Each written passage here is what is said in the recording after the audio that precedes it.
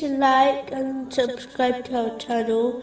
Leave your questions and feedback in the comments section. Enjoy the video.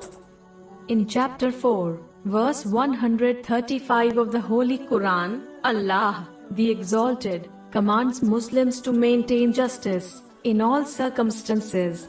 This is an important characteristic for all Muslims to adopt and to teach their dependents, such as their children. A Muslim must choose the right option in every situation, even if this contradicts their own desires or the desires of others.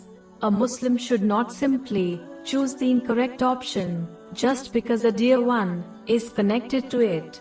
Unfortunately, many Muslims, especially women, act a certain way which is not acceptable in Islam, yet claim that their family are pleased with it.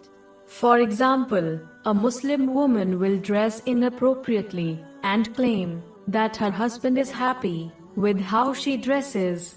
But this is not the just path, as her husband will not judge her on Judgment Day. Only Allah, the Exalted, will.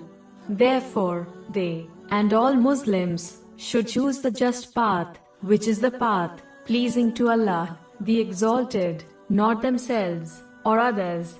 This does not mean one fights with others over issues, but they should kindly point out the just path to others and remind others that it is their duty to choose it, as there is no obedience to the creation if it leads to the disobedience of the Creator.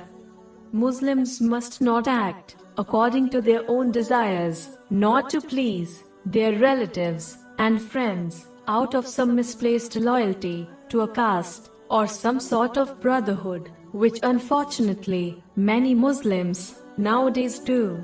They should instead act justly for the sake of Allah, the Exalted, and choose what pleases Him over all others.